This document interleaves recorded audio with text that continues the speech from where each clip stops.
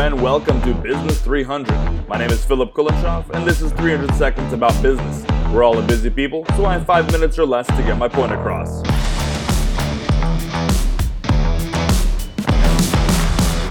The next 5 minutes are dedicated to the would-be business owners, for those aspiring to the role, but who aren't yet in it. What is your way in? How can you make steps towards profitable business ownership? Well, you really only have 3 options. The 3 options are based on 3 limitations of why those aspirations of yours aren't a reality. Those 3 limitations are money, time, and what I'll call entrepreneurship. If you're young and without money, but with time and a spirit of entrepreneurship, I'd recommend you start a business. Yes, it'll take time and energy to get your business off the ground. From startup to livable profitability could take 1 to 3 years, depending on the business and your effort. But that's okay, because you currently don't have much commitments and responsibilities, like a spouse, kids, and a job. If you start from scratch today, and in 3 years you're fully living off of your business income, that's a big success. Young single guys without a family to take care of are in a season of huge opportunity. If you're in this season and you want to be a business owner, now is the best time to start one. Transfer your abundance of energy and time today into money for the future.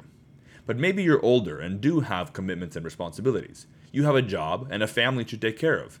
Not only do you not have much time to devote to a startup day to day, but you can't risk being jobless for a few years while you get your business off the ground. You have mouths to feed. But what you do have is perhaps some savings that you've been accumulating. In that case, your option is to buy a business. This sounds more daunting than it needs to be.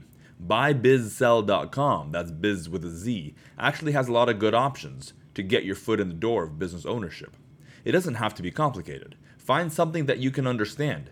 There are many own-a-job business opportunities that are great to own and operate and are financially rewarding, especially when compared to your current take-home after-tax W-2 income.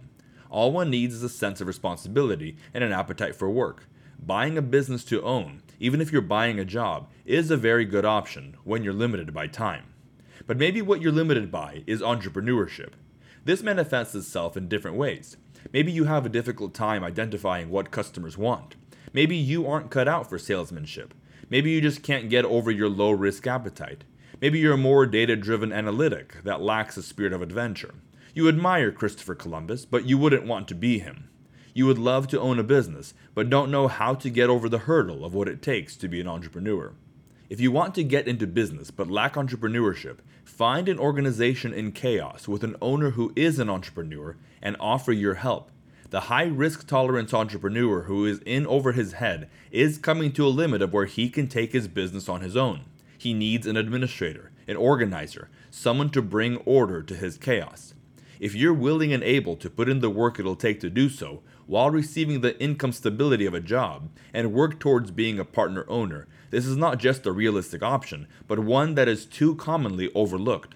There are many high-risk entrepreneurs who need good managerial help in order to grow their business and serve more customers. Maybe that's you.